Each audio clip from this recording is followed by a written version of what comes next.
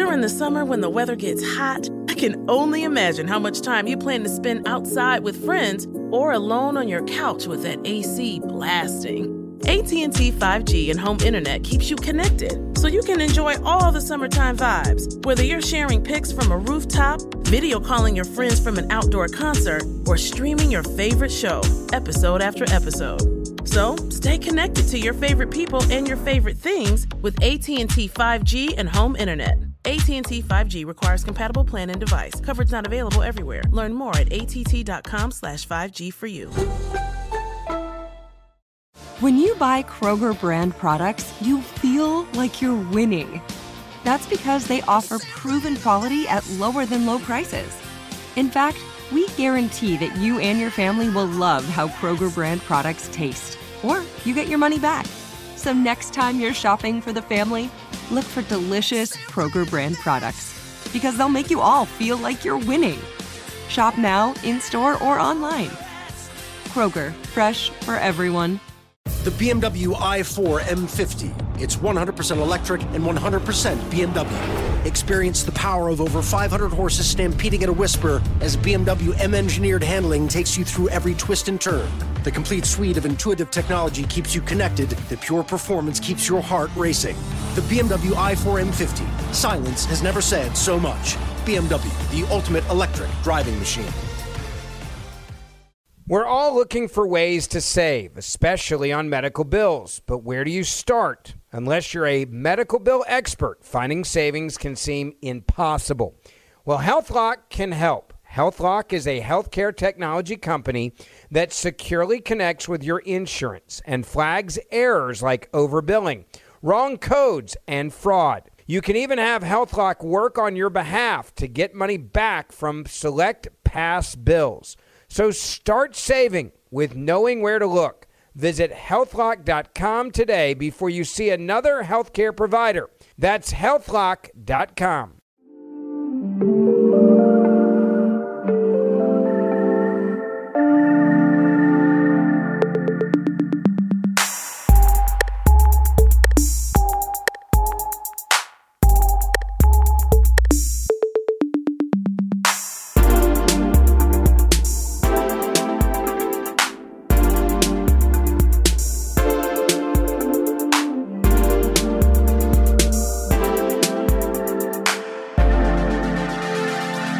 Hey, everybody. Welcome back to Her with Amina Brown. I've had some interviews lately, so it's been nice bringing some people into our living room. But I'm back, just me and y'all, wherever you are listening. And today I'm going to take you behind the poetry. This is one of my most recent poems that I've finished in the last couple of years. So I'm actually really looking forward to diving into it with you. Usually, these poems are older, so I might have live recordings or studio recordings I've done, but this poem is a newer one. So I'm just going to do a reading of this, and then I will take you sort of behind the process of how this poem actually got written. So here is a reading of my poem, A Garden of Me. I found my voice. I found my voice on a page and held its spine as if I was keeping time at my first middle school dance. Studied the pages like crystal ball, like tea leaves. I chose my own adventure. Knew the song of the caged bird. Understood the mute of young Maya. How trauma can make you quiet. How quiet can read to adults as good kid. How when trouble tries to erase you, you never find your thrills and causing trouble again. How rolls of thunder hear the cries of a little black girl, not sure if she has anything to say, or if it matters that she has anything to say, or if there's power in anything she has to say. I found my voice in the blue eyes of Bacola Breedlove, in Seeley's letters to God, in the rainbows of A Colored Girls, how Pilate sang a song of Solomon and gave birth to herself, how Janie told my eyes to watch God, and they did. I grew. I grew wings. I grew a voice. I planted myself. I grew a garden of me. I came into full bloom. I discovered my season. Winter came and I grew quiet, but I did not die. I only deepened my roots. I found my voice. And once upon a time is now. Being a storyteller is miles better than being the princess in someone else's story. That you can give birth and be reborn. Don't be afraid to be reborn. To find your soul sits in a new type of skin. Don't be afraid to start over, to backspace, to press delete, to control, alt, delete. Be your own library, your own treasure trove of story and page and song. Check out the book of you with no late fee. Do not put yourself on a waiting list for love and care and gentleness. Find your sanctuary in pages wire-bound and be unbound. Step softly into your own known, into everything you thought you knew that you now know isn't true. Breathe gently into your uncertainty. Write a love note to yourself, to the world, to the woman you used to be, to the woman you are right now, secretly and publicly. Admire her. So I normally start off when I take you all behind the poetry with what made me write this poem. And I want to give a big, big shout out to Mia Willis. Mia Willis is a phenomenal, phenomenal poet that I know from being a part of Atlanta's poetry community. And Mia was facilitating a workshop, and they were using Michelle Obama's book, Becoming, as a jumping off place to help us write. And the prompt that Mia put out there was for all of us to think about what was something that we could look at in our lives that is really responsible for the person that we've become today.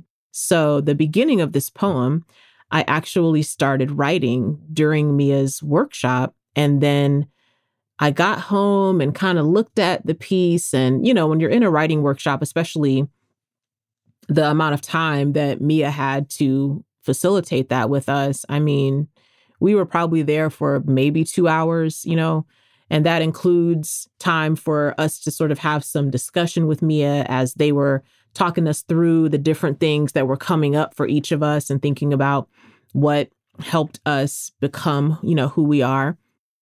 And then time to write and then time to share, right? So it's really not a lot of time, not for me enough time to finish something, but I had a pretty good start. I would say a lot of the beginning of what is there in what became the poem in the end showed up in the workshop. And I got home and kind of looked at the poem and just thought, I think I'd like to, you know, take some time to finish this piece, you know.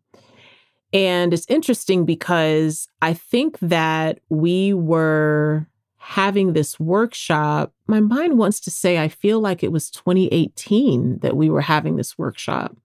May have been early 2019, but we were having this workshop and I was in an interesting place as a writer at that moment. I've talked about this a lot on the podcast for those of you who are regular listeners, but, you know, I've talked a lot about how I was at that time, you know, in that sort of 2017 to 2019 time, I was really in an interesting, I don't know, crossroads. Maybe I would describe it that way, career-wise and creatively as well. You know, career-wise, I was realizing that I was in a market, which for me was a Christian, predominantly white market.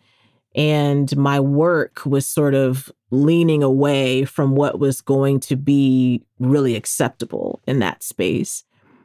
And I was processing, what does that mean? You know, what to do about that. And then I was starting to realize too, I think it was around this time that I was also realizing the voice of my poems was becoming very different.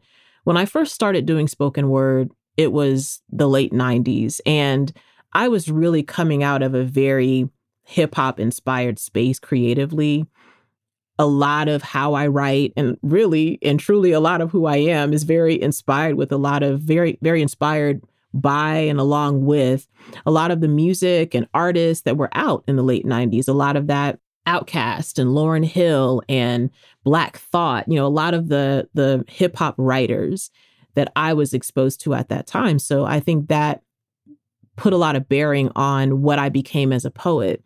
And in particular, when you come across a lot of spoken word poets that were writing around that time, we were all, a lot of us, very inspired by hip hop wordplay and rhythms and things like that. So my rhyme scheme was a lot tighter. I used my rhyming dictionary a lot more.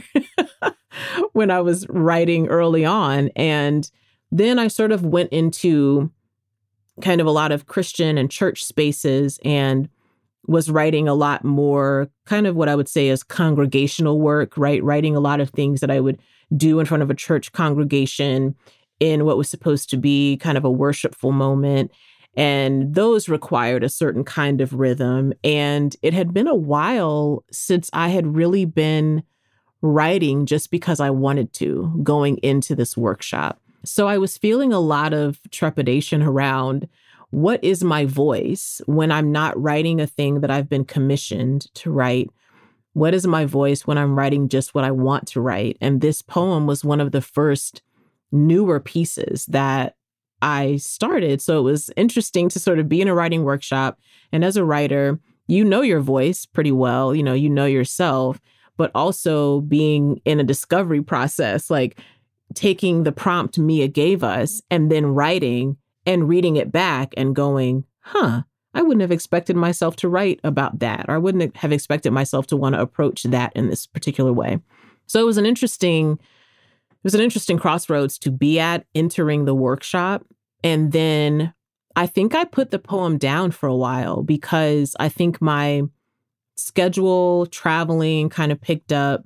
So I don't think I actually finished this poem until shortly before the pandemic started, which was also a wild thing because before the pandemic, as I've talked about here on the podcast before, I would finish a new piece and just take it in my notebook or my journal or whatever and take it out to the open mic. That's how I would work out the piece and figure out what edits I needed to make and how to get it ready for stage. And so there are probably 2 or 3 pieces that sort of ended up either being written or getting finished during the pandemic that did not do that process. And this was one of them. So it's interesting to think about me kind of returning back to this poem. And also, I think it's interesting that a lot of my poetry career, as far as what people would have seen me doing on stage or on video, a lot of my poems were big pieces. They were meant to get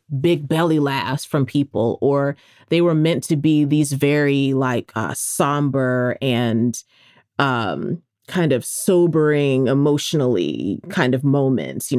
There was the light was supposed to come on and I walk out into the light and I say this very poignant kind of piece, but still creating this big kind of dramatic moment, and it was interesting to me that this poem kind of came in quietly.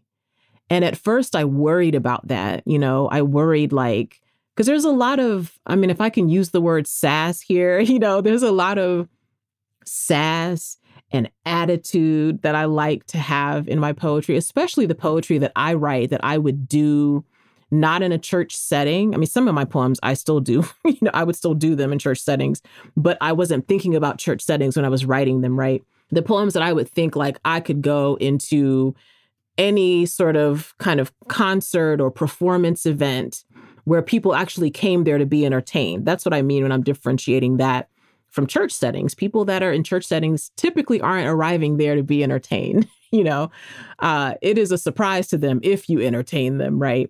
But I feel like a lot of my work was really built for environments where people came there to be entertained, whether they came there to think or feel or be in their emotions, or they came to laugh. A lot of the work I have been doing in the last few years really fits into that environment. And that's what I think around the time that this poem was coming out, I was starting to really notice and become aware of that about my work, that my work wanted to be entertaining and I was in a market that wasn't built on that really, So I think it's interesting to think about how this poem really arrived quietly. It is not a big, loud, boisterous poem. And I like that, I like that now. But I think at the time I was like, what's this poem doing, and really trying to stick in there and see what did the poem want to say. It felt very tender.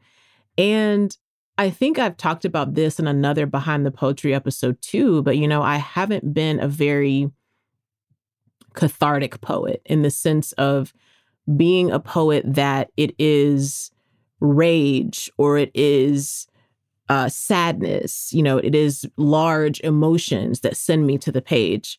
I'm probably more of a poet that's in my head a lot. And it's things I think about and things I wonder that send me to the page. If something very, very emotional happens to me, I actually have to really do a lot of work to write through that. I typically talk through that instead, So it was interesting to sort of let this poem be tender and let it say what it wanted to say without trying to make it anything. You're probably careful with your personal information, but what about the other places that have it? Like the doctor's office that mixed up your files. They have your social security number. The power company that mistakenly cut your service has your payment info and last 3 addresses. And the hotel that lost your reservation has your passport info. Your information is in endless places out of your control. Any one of them could accidentally expose you to hackers and identity theft through lax security, breaches, or simple mistakes. But LifeLock monitors millions of data points every second and alerts you to a wide range of threats. If your identity is stolen, a U.S.-based restoration specialist will fix it, guaranteed, or your money back, with plans covering up to $3 million for stolen funds and expenses. Mistakes happen. Don't let not having protection be one of them. Save up to 40% your first year at LifeLock.com/iHeart. That's LifeLock.com/iHeart to save up to 40%. Terms apply.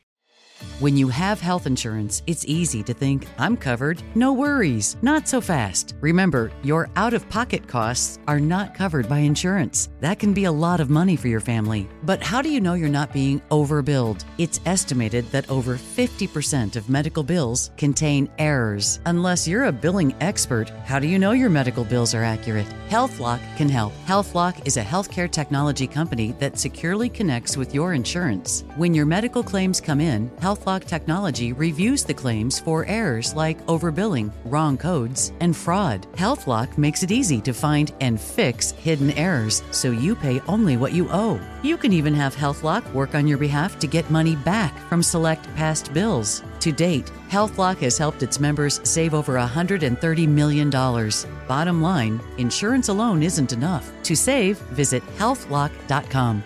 Do it today before you see another healthcare provider. Spectrum One is a big deal. You get Spectrum Internet with the most reliable internet speeds, free advanced Wi-Fi for enhanced security and privacy, and a free Spectrum Mobile Unlimited line with nationwide 5G included, all while saving big. For the big speed, big reliability, and big savings you want, get Spectrum One. Just $49.99 a month for 12 months. Visit spectrum.com/big deal for full details. Offer subject to change. Valid for qualified residential customers only. Service not available in all areas. Restrictions apply. Hi, I'm Cindy Crawford, and I'm the founder of Meaningful Beauty. When Dr. Sabah and I decided to do a skincare line together, he said to me, we are going to give women meaningful beauty. And I said, that's exactly right. We want to give women meaningful beauty, which means each and every product is meaningful. It has a reason to exist. It's efficacious. You're going to get results. And then you just go out and live your life. Meaningful Beauty. Confidence is beautiful. Learn more at meaningfulbeauty.com.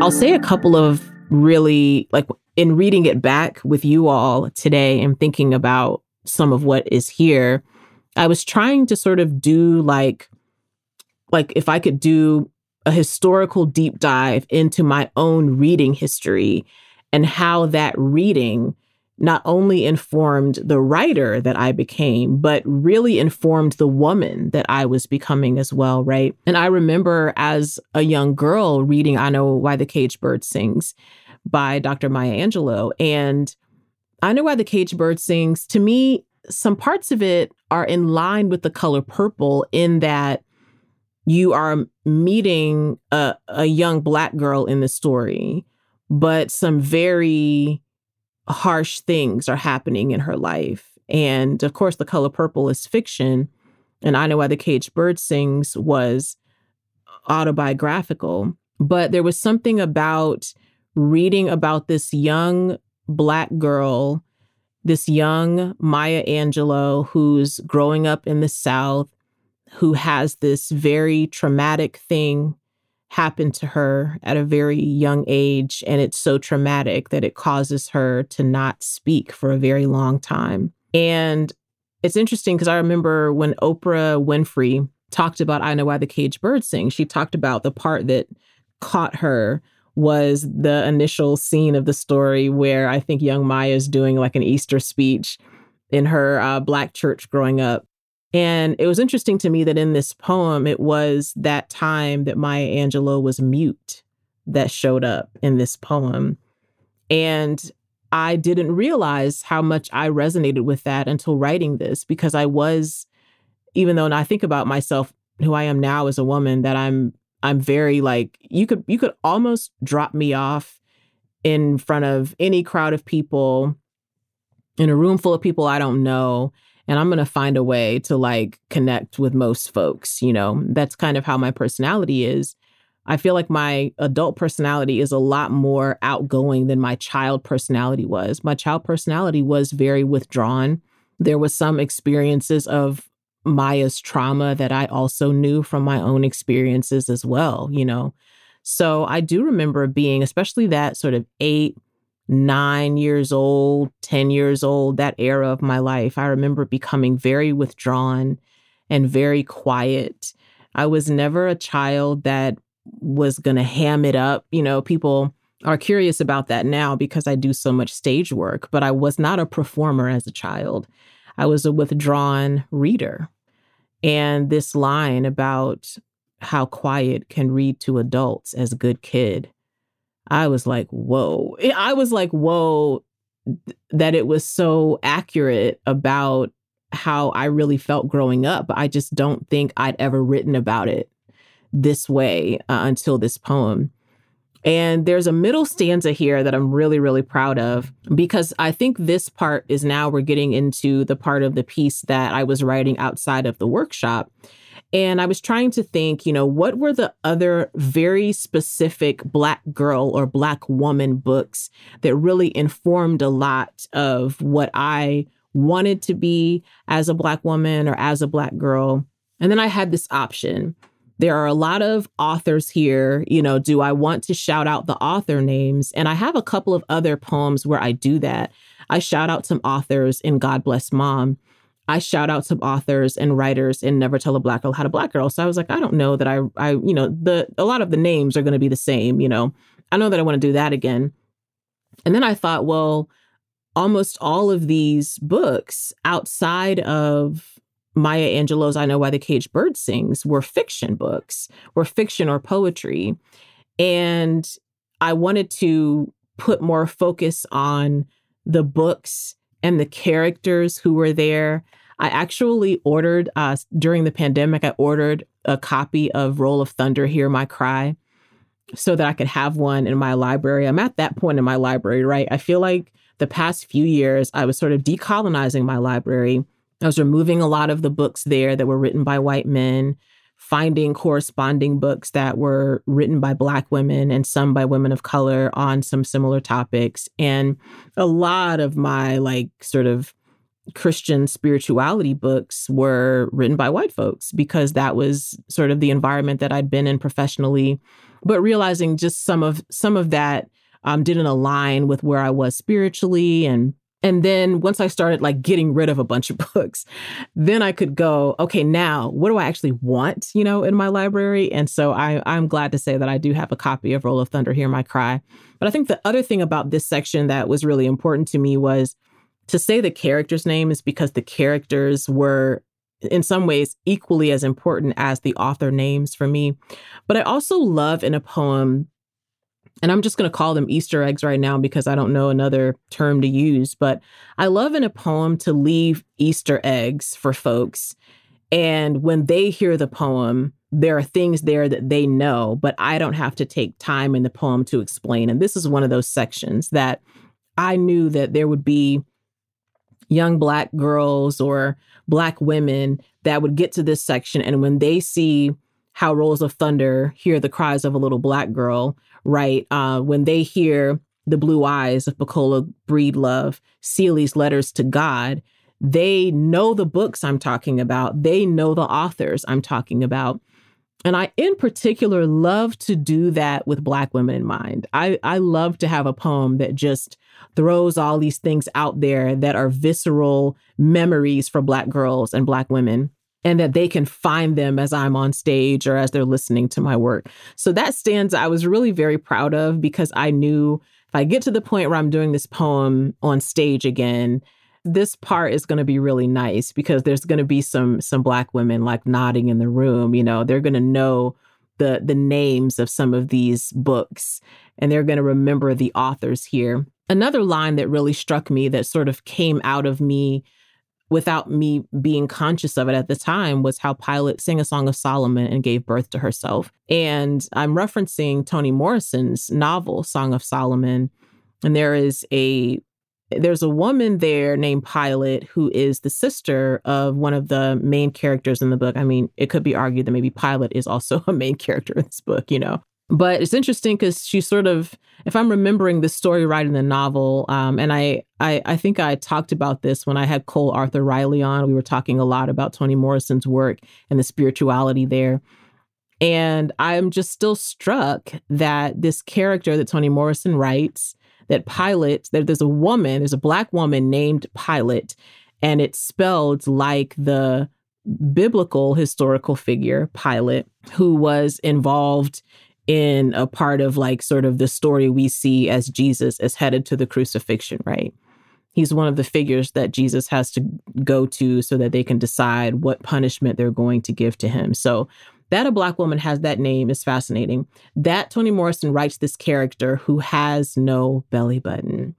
And in my 40s, I have to say, Pilate has just she's become a spiritual figure to me in certain ways, because I feel very empowered by this idea that a Black woman can give birth to herself in certain regards. So that's still sitting with me, y'all. I don't know. I may have a whole episode about it some other time.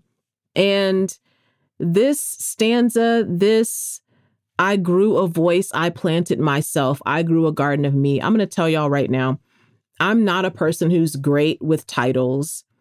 I have, in the last 3 or so years of my work, tried to look at the work itself to see if the title is there. And this was probably one of the first poems that happened, that I didn't know what it was going to be called. And when I got down this deep into the poem, I was like, oh, a garden of me, that's it.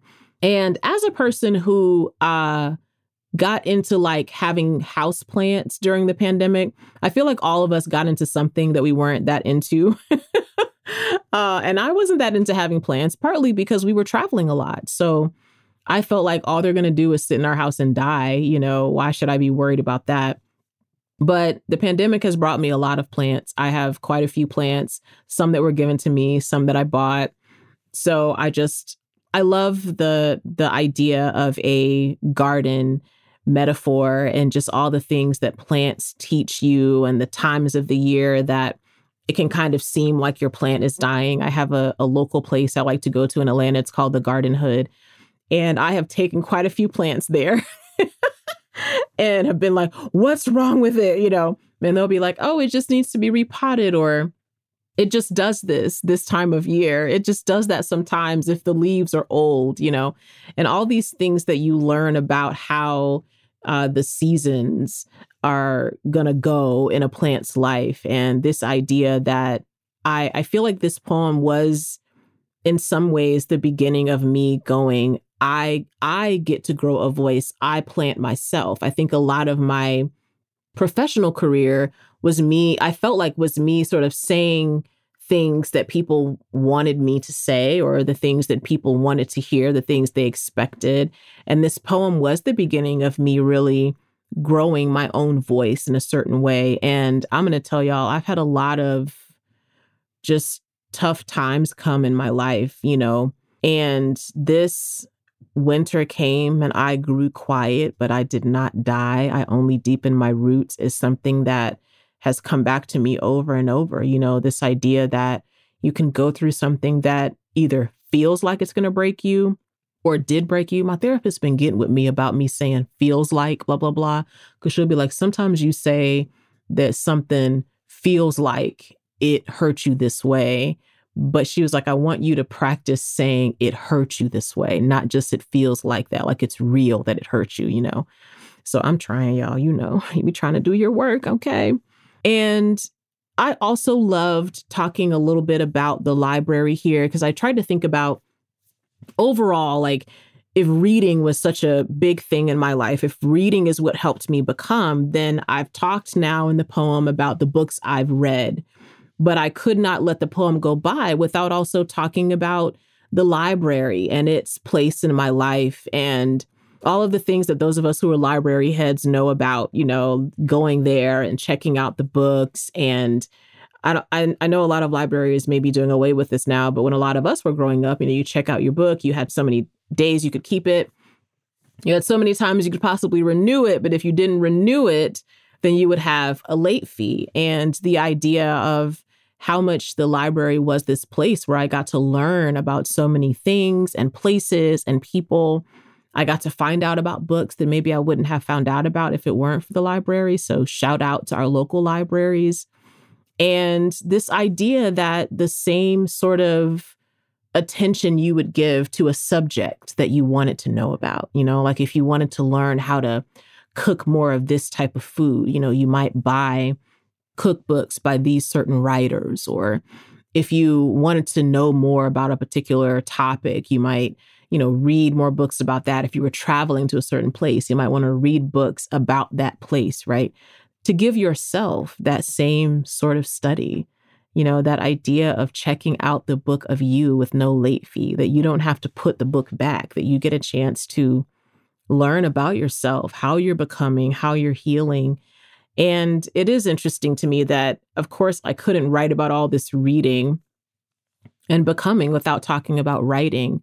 But here I wasn't really talking about writing as a professional. I was talking about sort of the ideas of writing that my mom gave to me initially. It was really important to my mom that I understood that a journal or a notebook that I keep to myself is really important, that is an important place to put my words and my thoughts. And so this idea of being able to sort of write a note to yourself, write those good words to yourself, all those things are really important to me in general and important to how the poem got written. What is the real life story behind performing this poem for the first time? My memory is getting hazy, y'all, but I think the first time I ever read this to anyone was when I did a virtual event for a Yale Black seminarians women's gathering. And it was, I did quite a few virtual events over this time of the first 2 years of the pandemic. And they all had different things about them that I enjoyed. But this was one of my favorite ones. First of all, it is a privilege and an honor to get to perform poetry in front of an audience of Black women, you know. It's amazing. and I mean, obviously, in part because I'm a Black woman and because a lot of my work is written thoughtful of Black women, thoughtful of our stories and thoughtful of our healing journeys and different things. So to get to do that, and this is coming from someone who really, for the most part, I don't do a lot of Christian or church or those kind of faith-based type of events, you know, for various reasons that probably belongs in another episode here. But when I got this request to not only just talk spiritually with an audience of Black women, but specifically to talk to Black women who were going to seminary at Yale. And it was such a communal experience to get to be a part of it and to get to share this tender poem with them as they are, you know, matriculating in an environment that is not easy. You know, it's not easy. And there are particular ways that is not easy for Black women. And it was beautiful, even virtually, to look at all of their faces across Zoom and get to share this poem. So that's very meaningful to me. How do I feel about the poem now? This poem, it's still one of my favorites. It's still going to be interesting to me when I get back to performing sets of poetry, because I haven't yet done this poem like in front of a live audience in a set. And I'm curious about that. Like the other poem that I've done here in our Behind the Poetry is Here Breathing. Here Breathing is a very tender piece as well. And so I really have to craft the moment that I'm going to bring that poem out there. And I'm curious to how Garden of Me will play a role in my poetry sets in the future. But that's one of the things I really love about being a poet, is that I can have moments like that in my set, that people are open to it, they expect it, you know, all those things. And I am informed a lot by stand-up comedy and the comedic process. That plays a role in how I write and plays a big role in how I perform my poetry sets. You know, I love to make people laugh. And I love that I'm a poet. So if I want to hold space for grief in the middle of my sets, I can do it. If I want to read a tender poem in the middle of my sets, I can do that. So I still love this poem very much. And I look forward to seeing how to sort of build a story around it and how to put it in there next to my other pieces. So thank y'all so much for going behind the poetry with me on Garden of Me. Thank you for allowing tender feelings here in the living room. If there's anything you can bring, any place you can bring your tender feelings, you can bring your tender feelings up in here. Anyways, it's been so great talking with you all. I'll talk to you next week.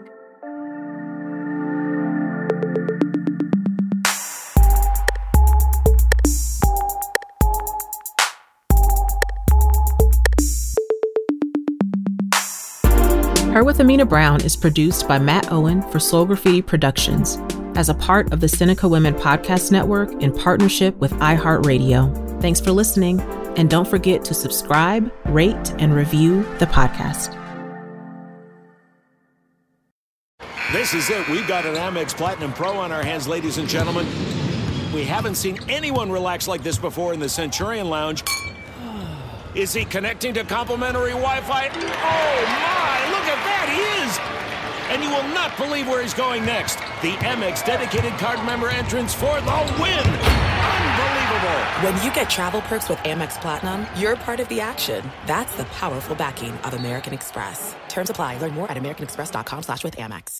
You know that feeling when you walk into your home, take a deep breath, and feel new? Well, that's what it's like to use Clorox Scentiva. Because Clorox Scentiva smells like coconut, cleans like Clorox, and feels like energy. It'll elevate any cleaning routine to not just clean, but also make every room smell like a tropical coconut getaway. Discover how Clorox Scentiva's powerful clean and refreshing scents can transform your space.